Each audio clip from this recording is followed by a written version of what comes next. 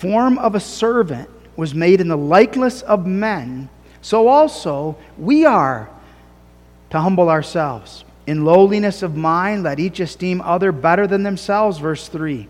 Verse 4, look not every man in his own things, but also on the things of others, so that there's a spirit there of humility that esteems others above self.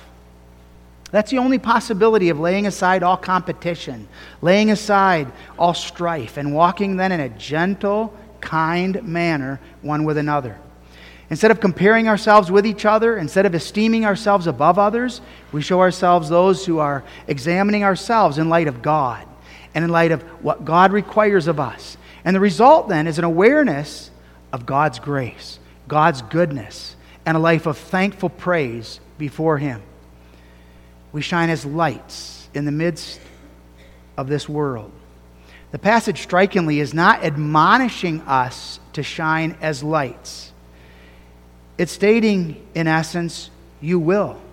Because of God's work of grace in your life. So that God's children, in the midst of this dark and wicked world, shine. And the difference isn't of self, it's all of God. It's the wonder of God working in us and causing us to differ. God assuring us that our humility and our life of thankfulness is not in vain. And God working in us the blessed assurance that salvation is sure and true. We need to know this. And we rejoice this morning in God's work of grace in the life of Mr. Hensley as well as all of our lives. God took a man while he was in prison, and God used others to minister to him, including some who were members of the Protestant Reformed churches. And as a fruit of that labor of love, God brought him to understand and to see his sin, to confess the wonder of God's grace toward him, and to live in the knowledge of that glorious salvation and that light. And we together seek to shine forth and to show forth God's praise. We take this passage under the theme, shining as lights in the world, noting God's marvelous grace, the salvation that is worked out, and finally, all for the glory of God. For it is God which worketh in you both to will and to do of His good pleasure. We read in verse 13. The commands and the implications that are included here in this section of Scripture are placed in close connection, as we stated, with the marvelous character and nature of God's grace. The apostle writes here to the elect, and he does so in verse 1, stating, the servants of Jesus Christ and all the saints in Christ Jesus which are at Philippi, in chapter 1:1. And the reasoning of the apostle is this: Christ took upon Himself the likeness of human flesh, a servant. He was made like unto a man, and He humbled Himself, and He became obedient even unto death, the death of the cross. And God, through that humbling of Him and then exalting Him, has seen fit to work a wonder of wonders, so that at the name of Jesus Christ, every knee should bow and acknowledge Him as Lord. And God's at work in you. He's at work in me by His Spirit, working in us to humble us with a view to exalting us, showing us our sin, exposing our weakness, our inabilities, in order that we might put all honor, all praise, all glory to God in Jesus Christ. And so, in essence, he's saying, fellow believers in Christ, because Jesus Christ atoned for your sins on the cross, because Jesus Christ was obedient in your place, because He was faithful, and because He poured His Spirit out upon you, you know the fruit now of His work within you. And that fruit is such that He's working in you to will and to do of His good pleasure.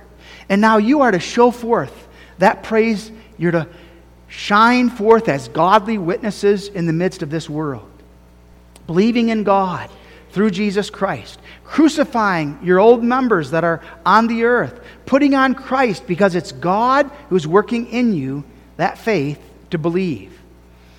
You desire to walk in every good work. Why? Because God is the one working that desire in your hearts. Now that's in contrast to the wicked world in which we live and the darkness of our nature. By nature, we're in darkness, and by nature, we're proud. And that darkness is the darkness of sin and unbelief. Walking in darkness, we only see ourselves. We don't see others. We don't think about others. We don't think about God. And we don't consider God's will and God's way. We don't believe in God. We don't walk in a way that would give Him glory according to good works. We're just pursuing our own pleasures, our own desires. We're making a mess of our lives, and we're walking in the grossest of sins. That's what we are by nature. Walking in darkness, we are not able to see the way. And so what do? You children know if your house is dark and you can't see, you're going to stumble around. And it may well be that you fall down the stairway and you get badly hurt. If you're out in the middle of the woods and there's no light and you can't see, you're stumbling in the woods and you're going to fall. You could experience severe injury. Such is the situation. We are in darkness. And in the midst of that darkness, by nature, we are not able to see the way in front of us. We're not able to see the way that we ought go. But the apostle here is stressing the wonder of God's grace. But God, Almighty God, has taken hold of you. He's drawn you out of that darkness. He's done a wonder of wonders. He's worked new life in your hearts. And as a result, He's given you now to be able to see with a vision that's not earthly, but spiritual. And the result is we now see light in the midst of the darkness. We now cry out to God for His mercy. We see the wonder of His grace, and what do? We repent of our sins. We walk in obedience before Him. We humble ourselves, and we prostrate ourselves before the wonder of His mercy. And we're assured, you will not die, but live. That's the wonder of God's mercy. God takes our lives and He turns them completely around so that now instead of living for self, pursuing my own will, my own way, now I'm living in the pursuit of God, His glory, and for His honor. That person who utters a longing for the salvation of God, who shows remorse for his sin, who confesses his need for Christ, reveals the wonder of God's work of salvation in his or her life. Now, how do we come to this longing? How do we know the wonder of this work in our hearts? This itself is evidence of salvation, and we know it's a wonder of regeneration. God takes that which was dead and He gives life. He replaces our hard, stubborn hearts with that which is a soft, fleshly heart. And that's the wonder that is spoken of in the Canons of Dort.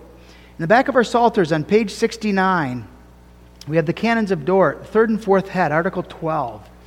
And it speaks of this wonder of grace.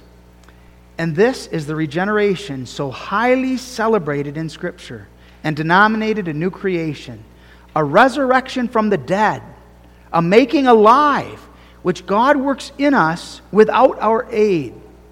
But this is in no wise affected merely by the external preaching of the gospel, by moral suasion, or such mode of operation, that after God has performed His part, it still remains in the power of man to be regenerated or not, to be converted or to continue unconverted. But it is evidently a supernatural work, most powerful, and at the same time most delightful, astonishing, mysterious, and ineffable, not inferior in efficacy to creation or the resurrection from the dead. This is a work of God. This is not anything that man is able to accomplish. This is a work so powerful it's compared to God speaking and everything coming to pass in the wonder of God's creative work. Later on in that article, whereupon the will thus renewed is not only actuated and influenced by God, but in consequence of this influence becomes itself alive. God giving a new heart and now causing that heart to affect then one's will, one's desires, so that now the child of God lives unto God. This didn't mean that the fathers believed that the sinner's activity after regeneration is the sinner's part of his salvation. And that was emphasized again in Article 14. God produces both the will to believe and the act of believing also. In other words, salvation is all of the Lord. God takes those who are dead, those who are in the midst of darkness, those who are living for themselves, who are experiencing all kinds of strife and all kinds of trouble in their lives. And God's work in them and through them is to give them a life that's from above and to transform now their walk and their conduct.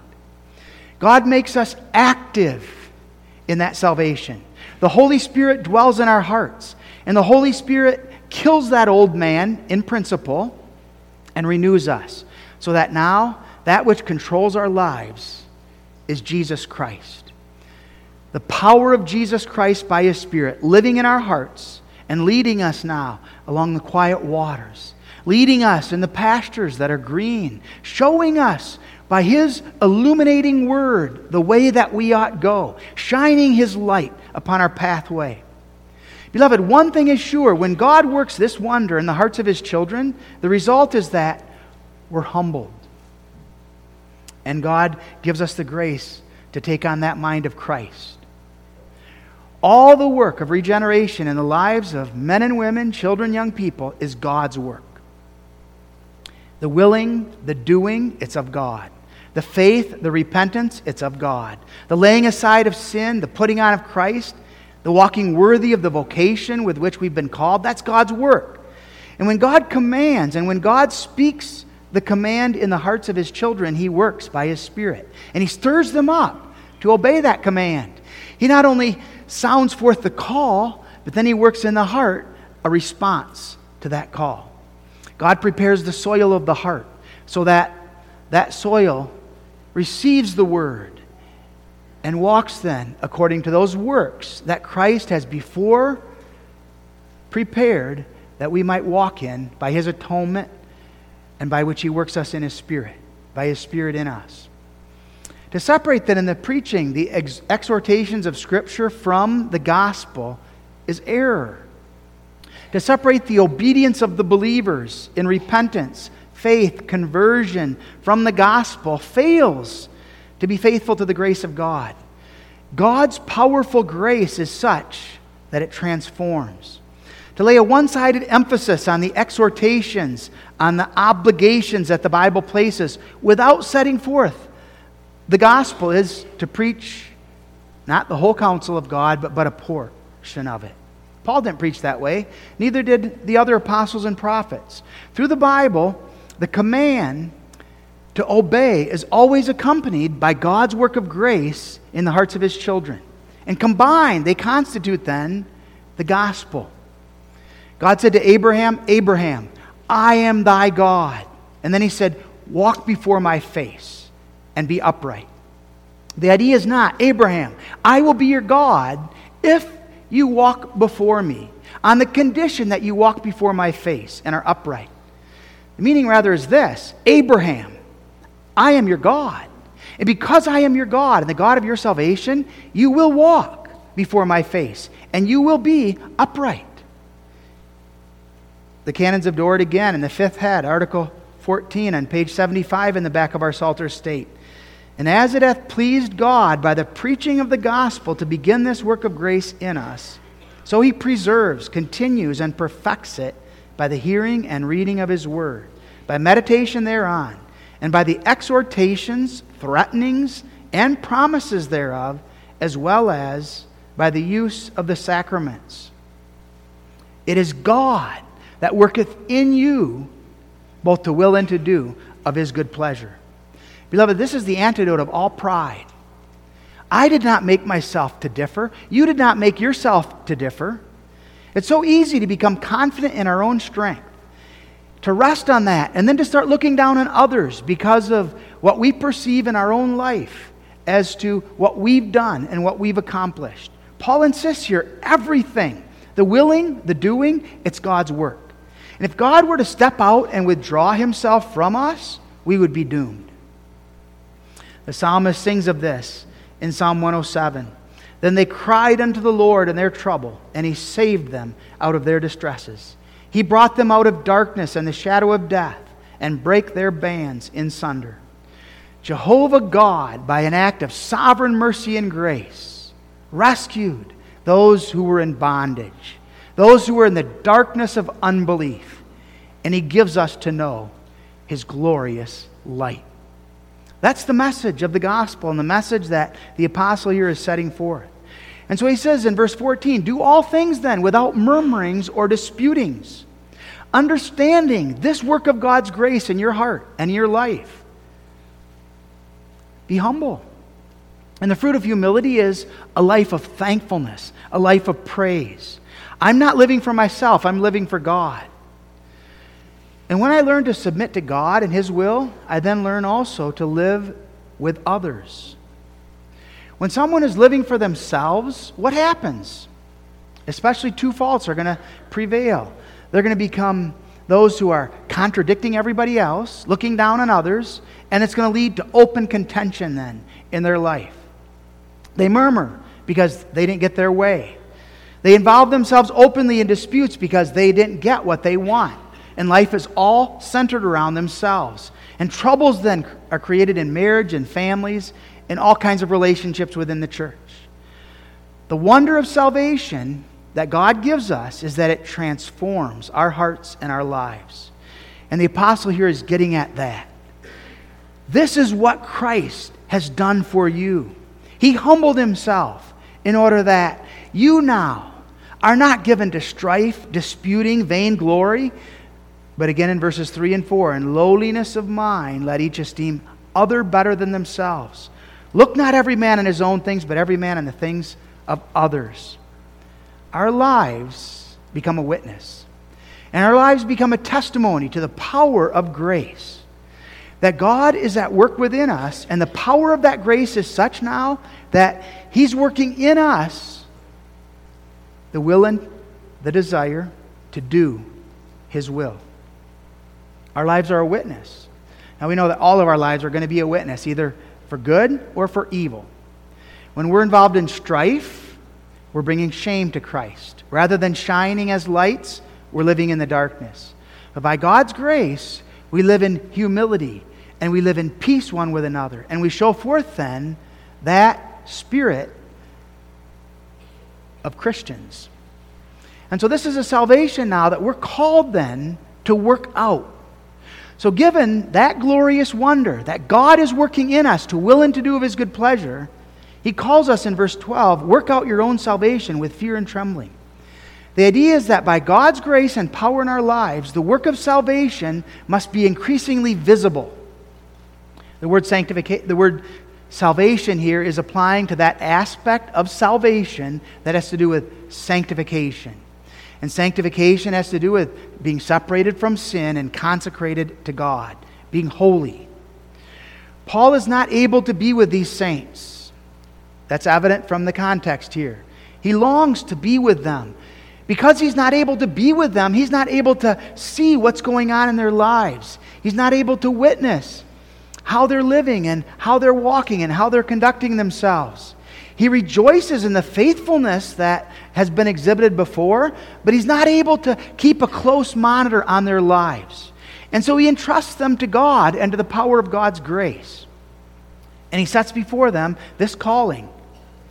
To work out your own salvation is to praise and glorify God while you live your life in the midst of this world. Every single day, you say no to that old man of sin, and you say yes to God and the things of God's kingdom. And it involves a continued, strenuous battle. And we know the nature of that battle because we yet have that old man within us that now lives in the midst of a regenerated child of God. And so this is a process in which God's children, by the power of the Spirit, play a very active role. It's a pursuing. It's a following after. It's a pressing on. It's set forth in the Bible as a contest, as a fight, as a race. It's that which is grueling. It's set forth as a war. A war on three fronts, as we know. Our flesh, that old man of sin, the world in which we live, and the devil. And this requires making use of all of God's appointed means. God gives us His Word. He gives us prayer. He gives us the sacraments. And our desire is to make use of these means in the midst of this battle. It's one thing to say, I'm a child of God. It's a whole other thing to live it and to show it by my walk and my conduct, that I'm living unto Him. It's one thing to say, I live to God's glory. It's another thing, actually, to be walking in that manner that shows forth the praise and the glory of God. It's one thing to say, as I forgive my debtors. It's another thing to do that. To live in a manner that reflects that I'm forgiving those who sin against me.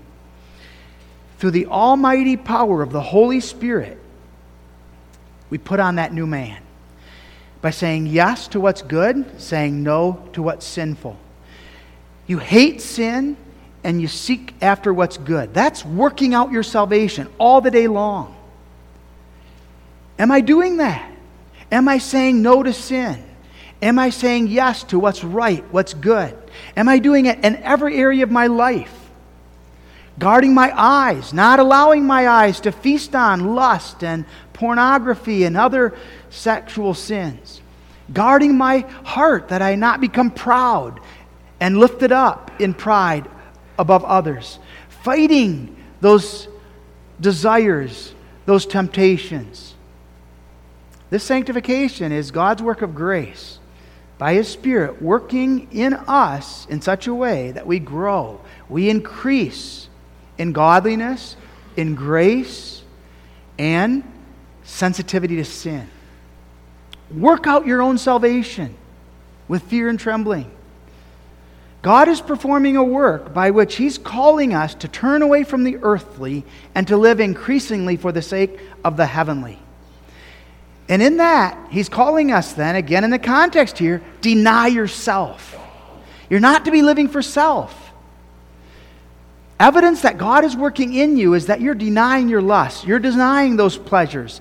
You're denying those pursuits in order to submit to His will, confessing His will alone is good. Beloved, this is a wonder that God has worked in us by His Spirit. In principle, we're sanctified.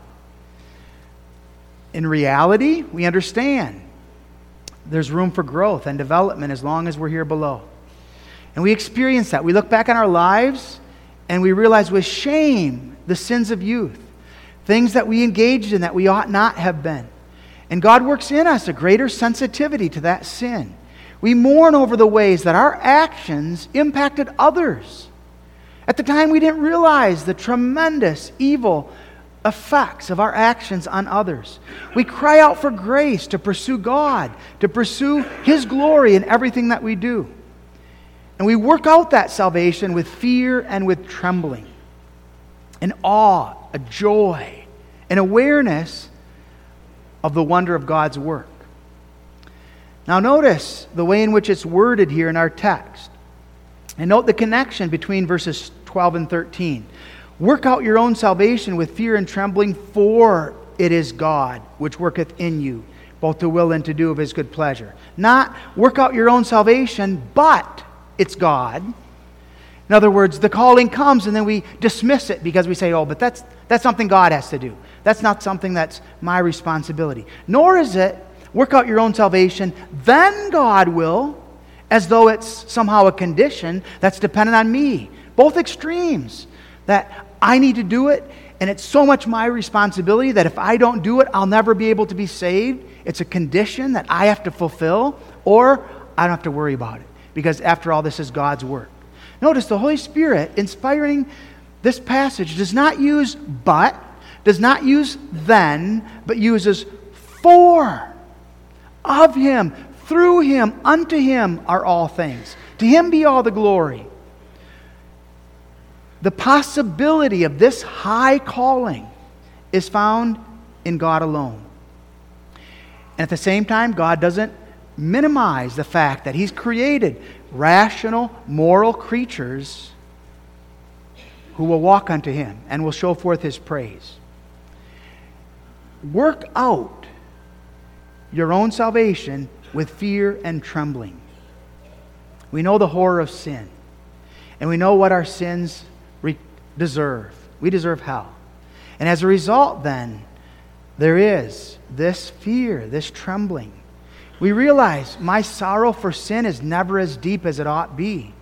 We realize that my working is never as diligent as it ought. I'm so selfish still. I'm not pursuing God's will as I ought. We realize how weak, how unworthy we are. And God drives us then from all laziness on the one hand, as well as from all false security on the other hand. The idea here is not that we're living with a half-heartedness, a divided mind, trusting in self and living in sin in a way that our life is compartmentalized, that we separate Sunday from the rest of the life. No, we're living here in a spirit of wholeheartedness. We're living in a spirit here of trusting in God, walking in humility, seeking not to offend God in any way. And we're doing so in the strength and the confidence that God is the one who began this good work in me. He's the one who's going to bring it to its fulfillment. I look to Him. What wonders He's performed for me. He's been with me in the past. He's going to continue to strengthen me going forward. And I walk in His strength, and I look to His Spirit to be my guide and to uphold me. And what's my goal? To live unto Him. To live a godly witness. To show forth His praise. The whole point of the passage is, work out your own salvation with fear and trembling, for it's God which worketh in you. Why? For His glory. To show forth His praise. That ye may be blameless and harmless, the sons of God without rebuke, in the midst of a crooked and perverse nation, among whom ye shine as lights in the world. God has made us to be lights in the midst of this wicked world. How did God give us to be lights? How is it that we are able to shine? Because Jesus is the light of the world. And Jesus came into this world, and through His work, He now shines in the midst of darkness and illuminates us. He takes hold of us as His children, and He doesn't just shine the light on our pathway so that we can see the way that we're to go, but He shines it in our hearts, exposing our sin, bringing us to repentance, causing us to be guided and directed in such a way that our minds also and our will delight in and seek after the things of His kingdom. That light, God, who is rich in His mercy, for His great love wherewith He loved us in Jesus Christ, has quickened us together with Christ and has made us alive. At the cross, He conquered all the power and dominion of sin, and through His resurrection, He earned us that life, that spiritual life that's from above. He then sends His Holy Spirit into us, that Spirit might show us the way that we're to go. What is that light? It's the light of faith. We go forward by faith. It's a believing heart that looks to God, that confesses God, that walks according to God's will and God's way. It's a believing heart that knows God and loves Him and shows forth His praise. That light in us is the knowledge by which we receive the things of God's kingdom. To know how great my sins and miseries are. To know the wonder of what Jesus has done for me. And to be motivated in thankfulness to live unto Him and to show forth His praise now and to all eternity. I am consecrated and devoted to God. Now what a joy that God has made us to be lights. Lights in the midst of a crooked and perverse nation. Now the idea there of nation is not to specify one specific nation, but as a reference here to all the generations of men that have been born in the midst of this world and among whom we live. Although we have that light of God, we live in the midst of those who have no light whatsoever. Their darkness. And the way is evil, it's crooked. Notice these words leave no room for the idea that there's a little bit of good in the worst of men. In a world of depravity, a world that's given over to sin and darkness, God shines His light. And He places His children in the midst of that world that's given over to darkness. Depravity and total depravity are on the foreground. God is truth. His word is truth. He's the light. But the wicked of this world live in darkness. They make no attempt to walk in the ways of God, in the ways of His word. They make no attempt to give Him the glory and the honor that is due unto His name. And so the word perverse here means twisted, crooked. They're distorted. God has rescued us from that crookedness, that distortion. They themselves are not only distorted and twisted, but they take God's word now and they twist it. They distort it to serve their own will and their own pursuits.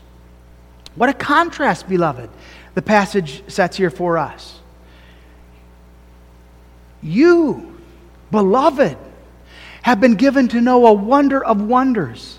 And as you experience the wonder of being baptized into Jesus Christ and knowing the precious truth of the gospel, live in the midst of this crooked, perverse world as lights. Light and darkness are opposites. They don't mix.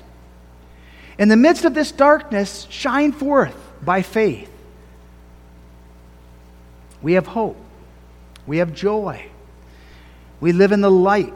We have life. We walk in love. How does that light become dim at times in our lives? Through sin.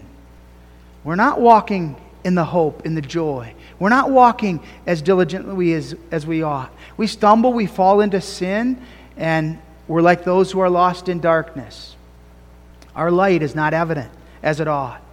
When we live in the world as though we're no different from the world, we're engaging in the same activities, the same goals, then we're not shining, we're not distinct. Work out your own salvation, for it is God who's at work within you. He's working the willing and He's working the desiring. He's the one who's working all things here in order that you might live in a manner that is evident, that is outstanding. As we study God's Word, God works in us an awareness of His will, and He works in us a knowledge of our sin, and we turn from it, and we seek to walk in faithfulness to Him. As we pray, as we study His commandments, as we meditate upon His Word, God works in us that awareness increasingly of the way that we ought go. And He gives us the knowledge of the joy and the hope that are ours in Him. We live in this world positively according to His Word and His commandments. In the midst of sickness, we testify to the wonder of God's grace. In the face of death, we testify to the hope of the resurrection. Though we sorrow, we don't sorrow as those who have no hope. There's a joy, there's a witness, there's a light that shines. But especially, what does it say here in verse 15? That ye may be blameless and harmless, the sons of God without rebuke in the midst of a crooked and perverse nation. Blameless and harmless, children without rebuke. The word blameless means free from fault. The idea is that nobody can get a finger under your character. You're not living a two-faceted life as one who's two-faced, one who's a Pharisee. You're living in sincerity. You're living in truth. You're not mixing evil together with that which is pure. But you're walking in a manner that reflects a love for God, a delight in the things of His kingdom. And when sin is pointed out, you repent. You turn from it. You don't try to justify your sin. You don't try to continue in that sin. We'll be harmless in such a way, which means here that we're not mixing wickedness with darkness and light in such a way then that the light is dimmed, but we're those who are showing forth God's praise in a brilliant manner. And then without rebuke means that nobody has any reason to admonish us. We're not walking in a way that others feel inclined to have to come in order to expose our sin and to correct us. Holding forth the word of life, that I may rejoice in the day of Christ, that I have not run in vain, neither labored in vain. The apostle's concern here is to see those with whom he labored glorifying and honoring God. Every pastor, every elder, every parent has that desire. It's not about me. It's not about the fact that you make me look good. It's about God. It's about His glory. And our desire is to see that God's children are walking in a manner that reflects His praise and His honor. The reason of that shining is that Christ is in me. And the Word, by His Spirit, creates that life. Jesus, as the Word of life, and the life of Jesus Christ now, powerfully guiding and illuminating us. God has taken us, and God has embraced us into His family. We are baptized into Christ. And as those who are baptized into Christ, our sins are forgiven, And we are consecrated to God in order to live unto Him, to show forth His praise. He works so in our hearts and in our lives that He is to be glorified, and that His is the praise and the honor that characterizes our lives. Beloved, by His grace, we turn away from self. By His grace, we do not live in the pursuit of our own will, our own way.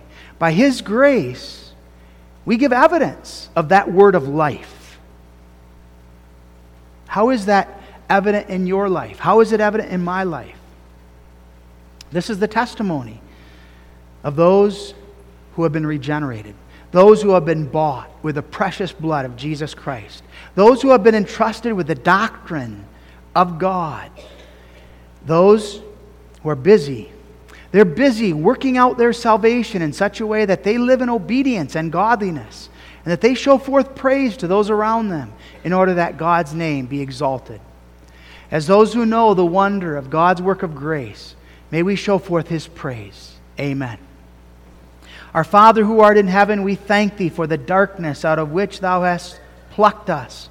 We thank Thee for the wonder of Thy light and life and the love worked in our hearts. Keep us from strife, keep us from envying. Give unto us that wholehearted desire to live unto Thee. And as we walk in sanctification, as we seek to be faithful to the calling Thou hast given, grant unto us by Thy word and Spirit that humility, that blessed assurance that we are forgiven, that we are washed, that we are cleansed, and that our life is hid in Christ, to whom we owe our all.